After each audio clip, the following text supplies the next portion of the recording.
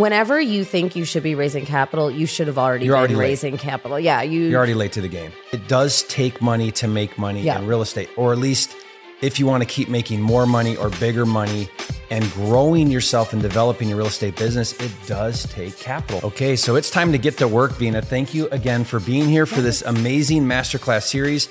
It was really fun because we mapped out all of these different videos that we want to cover in these topics.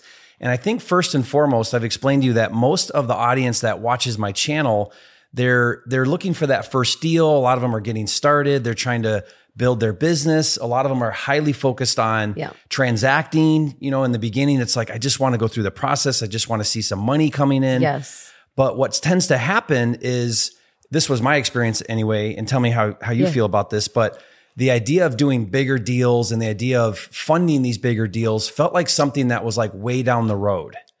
And I wish in my real estate journey over the past 20 years that I had put more emphasis on raising capital earlier on. So for somebody watching this right now, why do they need to start learning how to raise capital? Why is that such a critical thing? Why do we need to raise capital? Raising capital is the single most useful skill set in any business, like not just real estate, not just multifamily, which is, you know, my area of expertise, in any business, because in order to get to scale, you have to raise capital.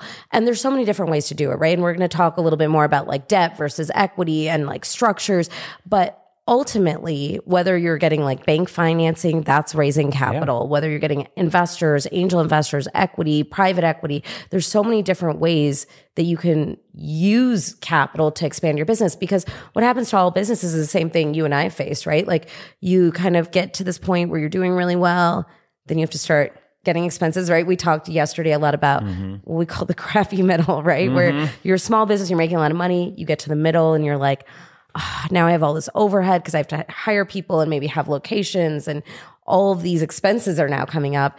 And then once you push through to that, you kind of get to the scale part of the business.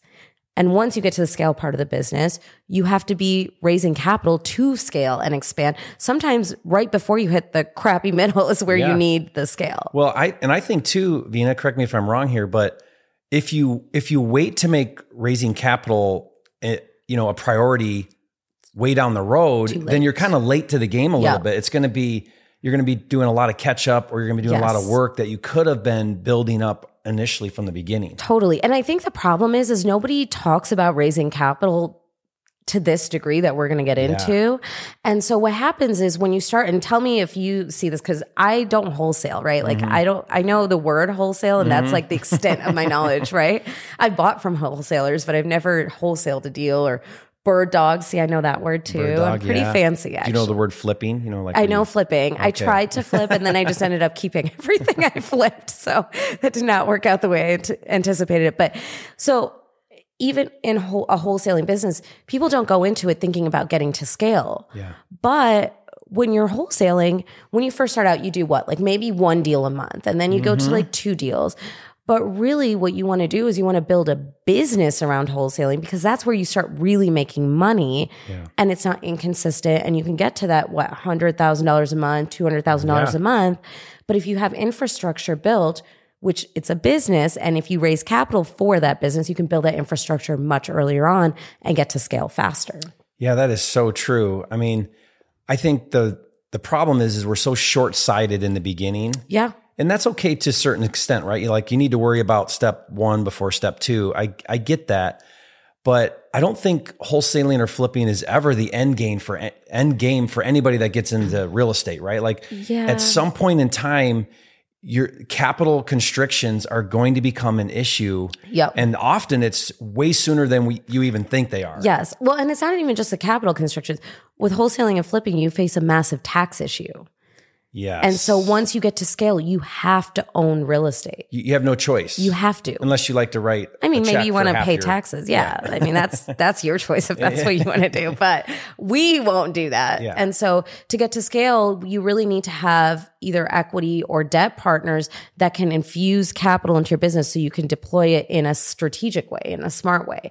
And it can be used in any vehicle, right? Like even if you have like a pet store, right? You could utilize injected capital to expand and grow, because what we know about all businesses is that the bigger and the larger the scale, the higher your equity multiple, right? Like the higher the valuation is. I mean, let's be honest.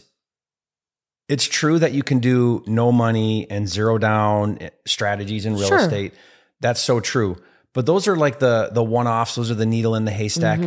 The reality is it does take money to make money in real estate, or at least if you want to keep making more money or bigger money and growing yourself and developing your real estate business, it does take capital. It does. And the better you are at structuring capital, right, then the more you can do and the bigger deals you can do, the more tax advantages you create. And so it will become, for everybody I've ever met that starts to grow their real estate business, if I ask them, what is the biggest thing that you're focusing your time, energy, and effort on?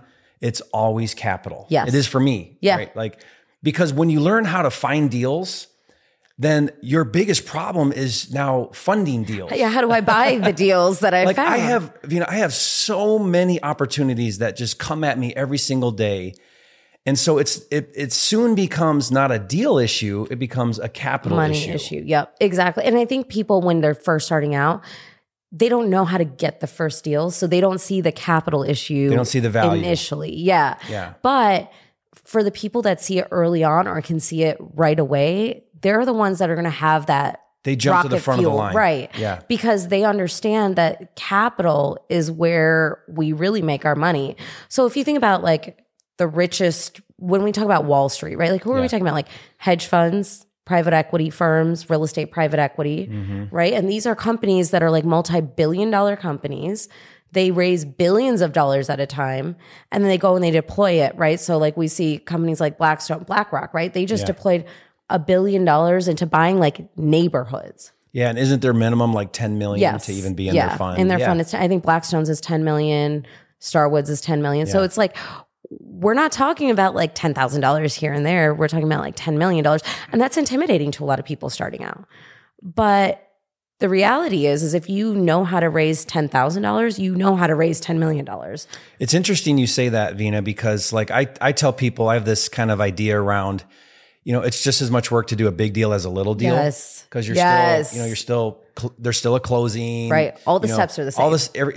It's just more zeros. Yeah. Add more zeros. It's way more fun. Yeah. And you've helped me realize that with fundraising. Like I've brought to you, like I've got this hotel project and we're going to actually use this as a case study. So I'm so excited. This is kind of selfish a little bit for me. Hopefully you benefit too.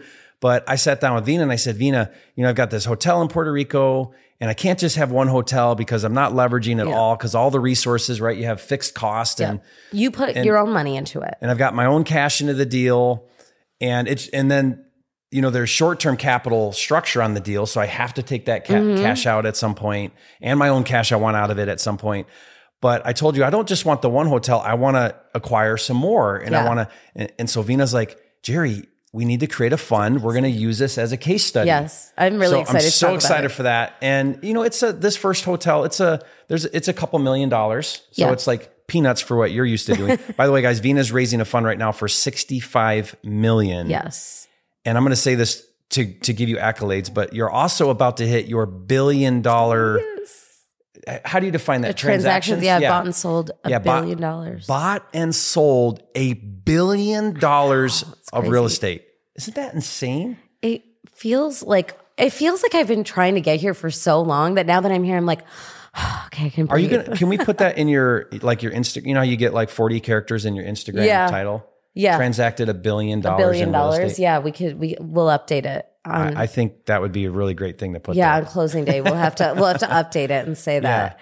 But anyway, what's great about this is Vina's going to use that as a case study. But I want you listening to this to not think about, a couple $1 million hotel. I'm so far away from that. No, you're not. You really aren't. You're not. Whenever you think you should be raising capital, you should have already been raising capital. Yeah, you're already late to the game. Yeah, I mean, I started late to the game, and me too. I just didn't know. I didn't have a Jerry and Vina to put out content for me to tell me how to do this when I first started. And the things we're covering in this series, I don't see a lot of content showing these things. Well, it's foreign to a lot of people. I'll tell you why. Why? It's because there's a lot of limited mindsets, right? So, and to be quite honest, years ago, I wouldn't have told you all this stuff either. I'd been like, no, because if Jerry goes out and raises $10 million for his hotel, That's 10 million less I have for my multifamily. Yeah. But once you do it enough, and once you're around, people like the Jerry Nortons and the Pace Morbys and the Jamil Damjis of the world, who think big. They think collaboration, not competition. They are the epitome of abundance mindset. Yeah. And when you're around people like that, you're like, oh yeah, I say I have an abundance mindset, but then why wouldn't I tell you this? Yeah. It really is true. I mean, my experience has been in the, content education space is the more you give, the more information and resources and value, then the universe is going to conspire to bring so much more back to you. Totally. Because that's just how it works. It is. And I've seen that like tenfold. And, it's one of those things where like there was a long period of time where I would have never have told you, like some of the stuff I'm going to tell you guys is like things that people in my industry are going to be like, why would you tell everybody this? Yeah. Because we all know about it. We just don't share it with anybody else. Right. And that's why, we decided to make this like the first video in this series of 10 videos or how many ever we're going to do. Because my worry with this series is that people are going to look at the title or look at the playlist and say, oh, well, that's not really my concern right now. I'll worry about that later when it's a problem. Yeah. Well, if you want to play small, that's fine. Yeah, there you go. Listen, do you guys want to play small or do you want to play big? Yeah, that's the question. The world needs garbage men. I don't mean it in a derogatory way. But someone's got to wash the dishes at the restaurant you go to. Exactly. Yeah. Like when we buy restaurants, we need employees to do these things. And I'm very grateful that there are people that don't want to play big. But if anybody is watching this and they want to play big, or you think you want to play big, it will be well worth the investment of time to at least learn about these things. I think we're going to go into a lot of the mechanics of all of this, but honestly, I mean, if I'm totally honest, tell me if you agree with this. Yeah. I think this whole series of raising capital, thinking big, doing big deals is probably like 80% mindset and maybe 20% what we're actually going to be talking about this whole time. Yeah, I actually would give this like 95% mindset and 5% the mechanics. Okay, yeah. It really is a matter of just thinking past the limited way of looking at things right now. It truly is just more zeros. Same thing, just more zeros. Exactly. That's all it is. Yeah, so when you can conceptualize that, then you take away the fear of it, all the intimidation of it. Yes. Like thinking raising $1 million or raising $65 million is the same as raising $1 million. Yeah. Mechanically. Yeah. It's not 65 times harder than raising $1 million. Yeah. And that's what I've even noticed in my own deals is sometimes the bigger deals are easier than the smaller deals. Much easier because there's a different level of operation, a different level of sophistication, a different level of scrutiny by the people that are investing into the deal. Like in my deals, I often have family offices. I have billionaires that are invested in our deals, right? And what's a family office? Because that term's going to come up a little bit. Yeah. So a family office is basically just like a rich family, right? And they have a team of gatekeepers and people that are there just to protect the family. Like all they do is they underwrite deals, they look at opportunities, and they deploy the family's capital and make sure the risk allocation is appropriate for them. So think about it. If dad built an empire and that empire is bringing in millions of dollars, that millions of dollars can't sit, or billions of dollars, that money can't sit. So they need a team that's going to continually deploy that cash into smart investments. Yes. And they call it a family office. It's usually a trust of some kind. And they're making sure the kids don't screw it all up. Yeah, basically. Right. Like, we're just making sure all our kids don't spend the money. Spend the money grandpa built or whatever. Exactly. Right? And it's a real problem, you have more money, you have different problems, right? But these family offices are looking constantly for to deploy investments. Capital. Yeah. So I have a family office that invests with us, and they will deploy $5 to $10 million at a time. And when you create the thing about family offices is it's a relationship. And we're going to talk a lot about this. We're going to talk about how to talk to investors, what kinds of investors there are and stuff like that. But when you're talking to family offices, some of the stuff that we're going to talk about and teach you guys in these videos are going to be useful when you go out to family offices. Because think about it, even in wholesaling, right, or flipping, if you have an unlimited line of credit, how many deals can you do in a month? Yeah, you just raise the bar tremendously. Right. If I can give you $100 million to go out and buy single family homes, what would you do? I would double that, Easily. Yeah. Because what also happens then is you become the biggest buyer, right? Everybody that is going out there and buying deals, they can't compete with you because now you can compete on a very slim margin because you have volume. Well, and when you have capital backing you, you have so much confidence because you can hold your number, you can hold your terms. Yep. You can pay vendors in cash maybe and get better deals. So having access to capital changes the dynamics of a deal, not just in like, okay, it's nice to have access to capital, but you can be more efficient in how you deploy that capital because you have more of it. So what we want you to do throughout this series is take these principles. If you hear some big number like 65 million, look past that for now. Think about, hey, I'm wholesaling right now, or maybe I'm doing my first fix and flip, and all I need is $100,000 to get me, down that road. Think of these principles where you can apply them exactly the same, right? Yeah. Less zeros. Yeah. But you're going to want to learn these concepts. You're going to want to learn all these different ways of creating capital structures so that you can start to do the same type of things. Yes. Even if it's your first one and it's $100,000 or whatever it is. And everybody can do this. Like if you are going to put in the time and effort and energy into listening to this series, you already have it in you. So you can do this even if it feels daunting or scary or like a totally crazy idea. Again, we're going to be like 95% mindset today. Yeah. I mean, I remember, Vina, when I first got started and I was wholesaling for a little while, but then I started down fix and flip, which meant now I got to buy the property. Right. I need money for the rehab, right? And at the time, these were deals that were like, I needed about $100,000 because I was buying it for 75 and I needed maybe 25 to fix it up. So about 100 on average, about 100,000. And I'm like, man, I want to do like 10 deals. And I'm thinking to myself, how am I going to raise $1 million? And what I did wrong was I looked at the million and then on accident, I got my first investor for 100,000. And I thought, really all I need is 10 people with 100 and I'm at $1 million. And doing, bite-sizing it down like that, I ended up getting $1 million, but from 10 different people. And I still got to the $1 million. And that made it so much less intimidating. So please don't be intimidated by some of these deals we talk about. Yeah, like you said, you just take some zeros off, right? Like my very first raise for a multifamily deal was 1.2 million. And how intimidated did that feel at the time? Very. Yeah. I'm going to tell you guys like the whole story. We'll go into that in another video, but I'm going to tell you, but it was like I cried myself to sleep for 6 weeks. Sleepless nights. Literally for 6 weeks. And it was hard. Oh, it was so hard. I quit every day. Because you didn't have this masterclass series when you did it. Oh my gosh.